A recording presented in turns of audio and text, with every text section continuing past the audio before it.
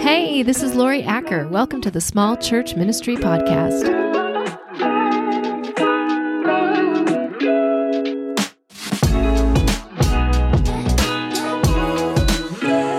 Hey, thanks for joining me for another dive into small church ministry and how to do it better.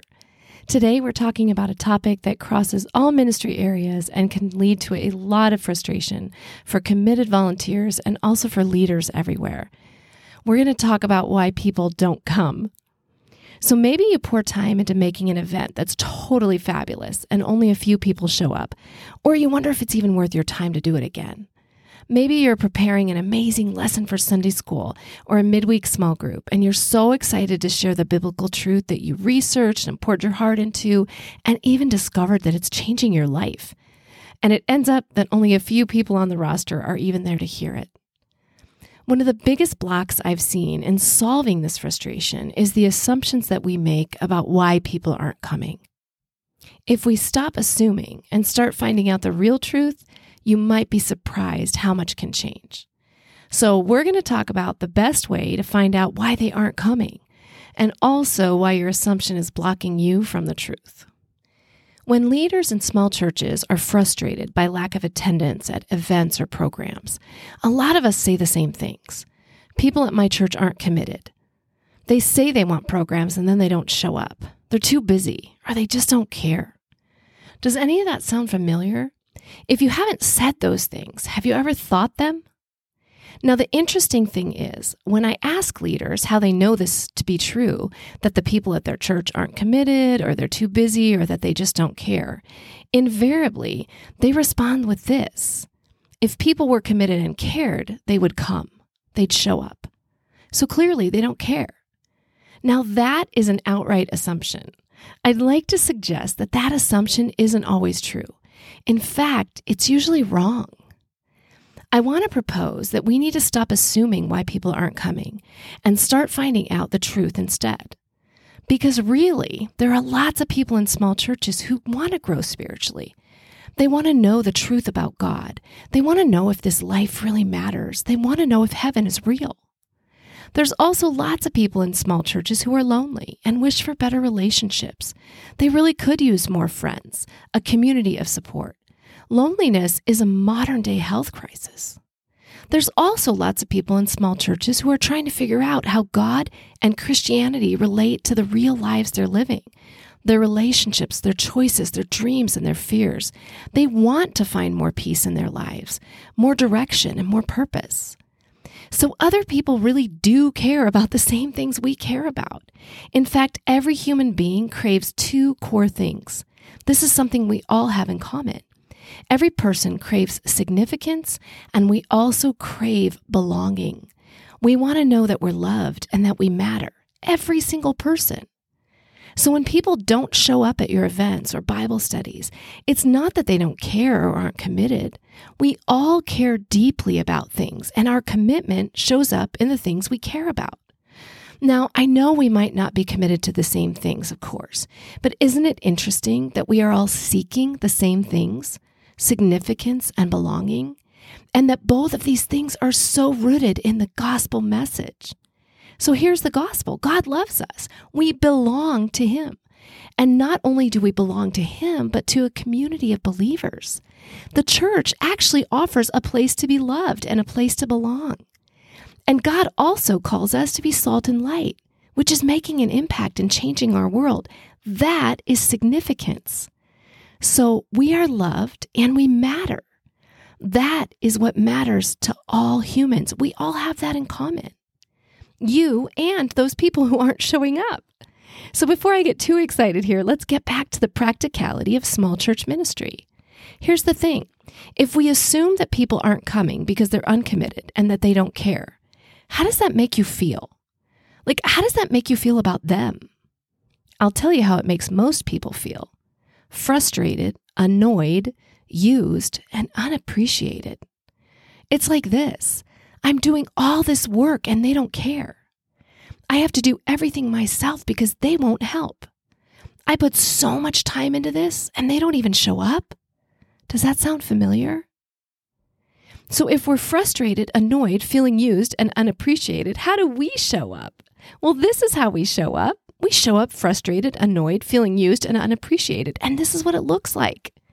We act frustrated and annoyed. Our tone of voice isn't friendly. And even when we try to be loving and offer grace, if we are frustrated and annoyed, our real stuff shows up. Can you remember the last time somebody was annoyed or frustrated with you? Like, how did it show? I can totally tell when people are frustrated with me, even if they say they're fine, or it's no big deal, or it's all good. I can tell, and I bet you can tell too. And so can people at your church. So if you're frustrated with people in your church, they totally know it. And I will tell you what, it does not make them want to hang out with you more. Because here's the truth. Humans are not naturally lazy or uncommitted. We totally make time for what we value. And just because they aren't choosing your programs or your ministry area, it does not mean they're uncommitted to growth or Jesus, or that they don't care about deep things. So if people don't show up and volunteers aren't committed and they say they want a program but they don't come and they don't seem happy or they're not calling back, would you like to know the real reason why? Because I would. We can't move to solution or to better if we don't know what the problem is. So here's the answer to how to figure out the truth. You ready for the big secret?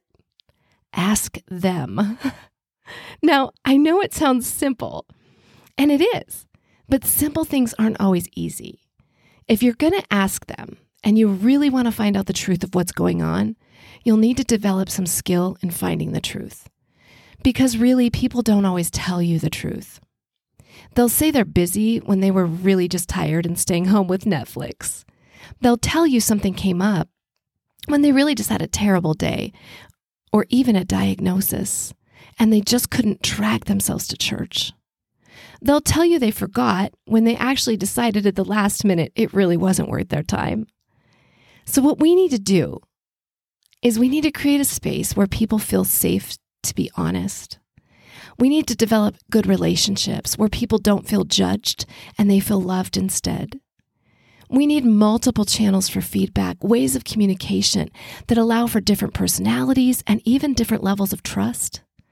And maybe most importantly, we need to settle our own hearts down, get rid of the assumptions, and actually open ourselves up to hear the truth, even if it's something we don't want to hear. You see, sometimes we create stories in our own head about us, about them, about situations, and these stories help protect us from feeling disappointed or shame or failure or hurt. Because it's easier to say they're uncommitted and they don't care about their spiritual growth than to look at the possibility that there's something wrong with what we're doing or that our efforts aren't actually meeting needs. But the same stories we create, or the assumptions we make, right? These stories that seem to be protecting us can also keep us from growing and becoming who God has in mind for us. They can keep us from developing deeper relationships, from knowing ourselves better, from experiencing God working in our weakness, or even in our disappointment. Because what happens way too often is these stories create a separation of us and them, the ones who are committed to the church and the ones who aren't. The people who serve and the people who consume. But this separation isn't real. We have lots more in common than we do apart, all of us. We all want the same things. We want significance and we want belonging. And we all fail miserably in our own walks too. When we ask more questions and listen to needs and hear stories and develop better relationships, we start becoming more we instead of us and them. So how do we do this? How do we get to the heart of the matter? Why aren't they coming? Before we get into what questions to ask, I want to start with one of the most difficult parts for most people. We need to be sincere in wanting to know the truth, and we need to be open to their answers. So don't start asking people why they aren't coming unless you really want to know. You have to take all your assumptions and throw them out the window. You have to admit that you might be totally wrong about everyone else. You really only know you. We have to be ready to hear the things we might not want to hear, and we need to listen without judgment. And this is hard. But think of it as a fact-finding mission. Like if you could step outside of it, like you've been hired as a researcher, your mission is not to draw conclusions, to assess good or bad, or to assign blame. It's just to gather research. But be ready for some blind spots and maybe even some blindsiding. Be ready to hear some things that you might not want to hear. And if you do hear things you don't want to hear, try to control your natural reaction to defend yourself. You're invited to be sad or angry or devastated or happy or excited. Feelings are all good. I truly believe God speaks to us through our emotions. We can learn from them all. But getting defensive, that's not an emotion, that's an action, and it's a choice we can control. So keep that scripture in mind that says, be quick to listen and slow to speak. And as you listen to people, keep in mind that you're hearing their perspective. And their perspective is what they're experiencing. It's their true experience. If they criticize your program, it doesn't necessarily mean your program is bad or off, but it is their experience. If you hear negatives you don't agree with, remember that even in a factual automobile accident where there's actual physical truth that happened, multiple witnesses will share very different stories. That's why multiple witnesses are important. The truth is in there. It just might need some sifting out. But here's a great reminder. The truth is good, and it often needs sorting out. This is where a mentor or an outside Jesus-following friend comes in, and none of us should be doing ministry alone or without support. We need those people to reflect back to us, to keep us moving forward. I'm also not suggesting that you put yourself in a position to be beat up or torn down as you're asking people why they're not coming. But if it happens a little, which it has for me, you need those people to help you filter out the truth and remind you of your never-changing identity in Christ. You might also need those people to help you see a little into your own blind spots, to admit where you fall short, because we all do. And as you go about asking people in your church for their thoughts, their opinions, their obstacles, one of the things you want to do is look for common denominators too. Notice what comes up from multiple people, maybe in different ways. You might need to hear the words they choose and even pay attention to their phrases. Listen for their needs, and especially listen to what you don't hear, what they're not saying, because sometimes there's more to learn in what people actually don't say.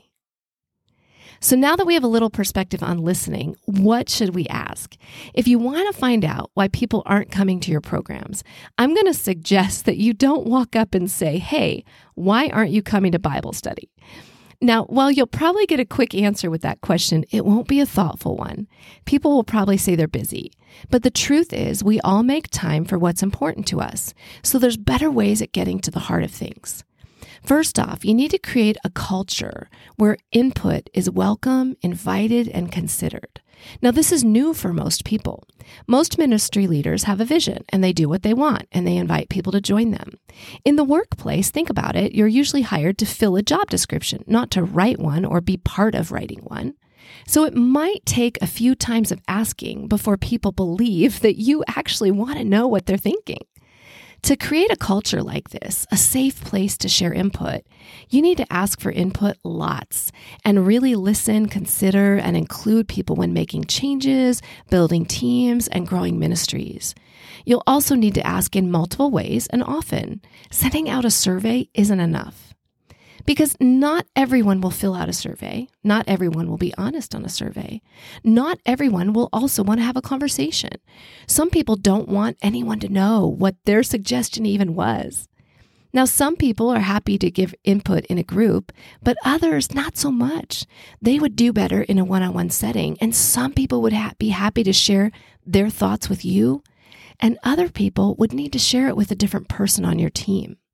Some would totally fill out a Google form, but others want to know more personally that you care.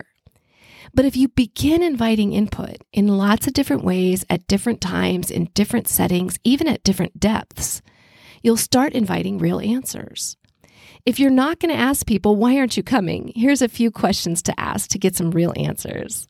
How about this one? What was your favorite part of this event or program? Or what do you wish we did differently? What kind of program would you be excited to invite your neighbor to? What would you like to see? If you could change one thing in your life right now, what would it be? What need do you see in the community that the church could help with? Do you feel like you have time for your own priorities? What do you need? How could the church help? What are your biggest challenges right now?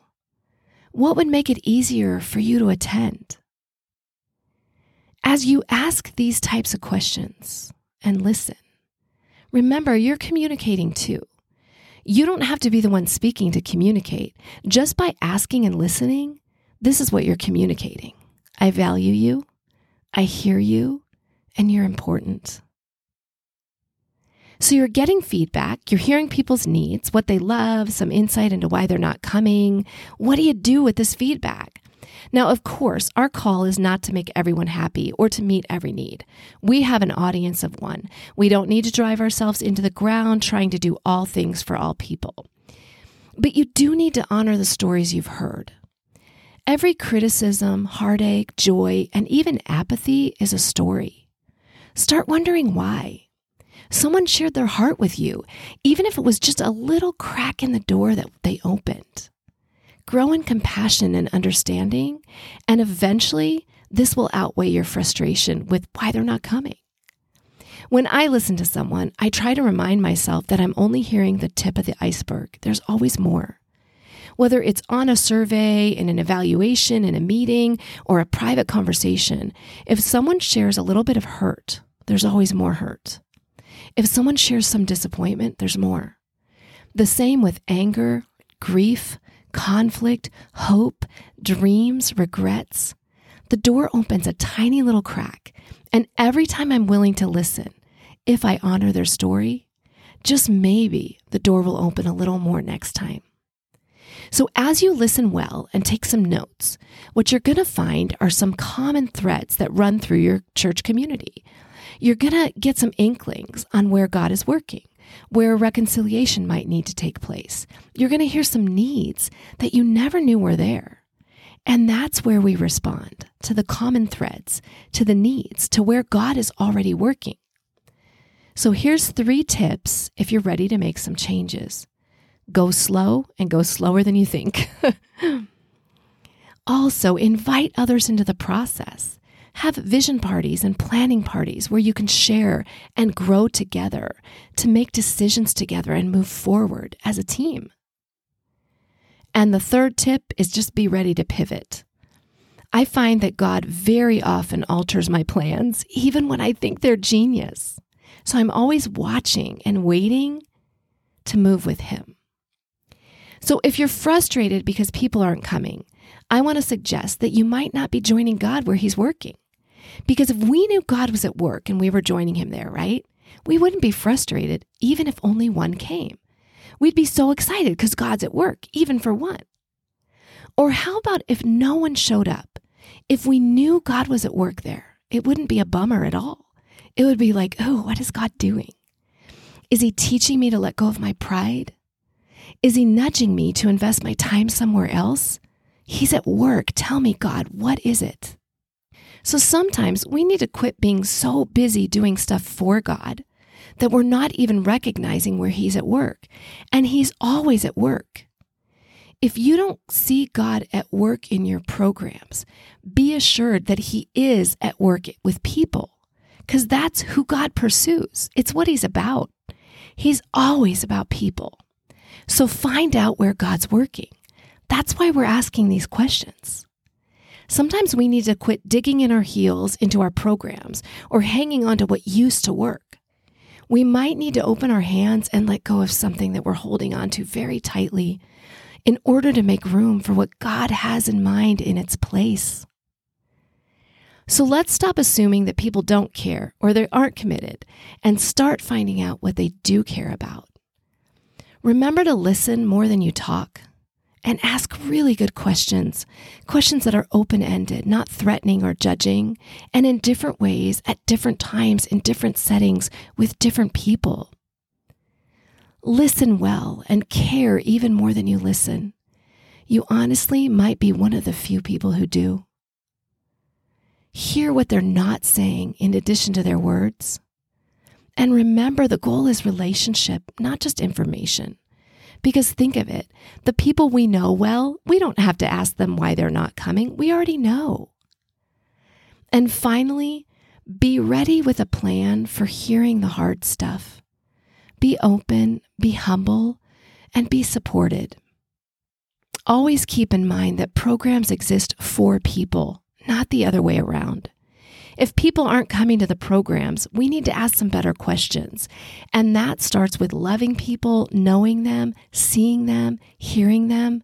It's what Jesus did. As always, if you found some encouragement in this podcast, please share it with someone you care about. Don't forget to check out more actionable strategies, tips, and ideas for small churches at thecreativelittlechurch.com. And if you have a minute, please leave a review or a comment. Your reviews and ratings really help others find us. So go be a light in the world, and we'll talk again soon.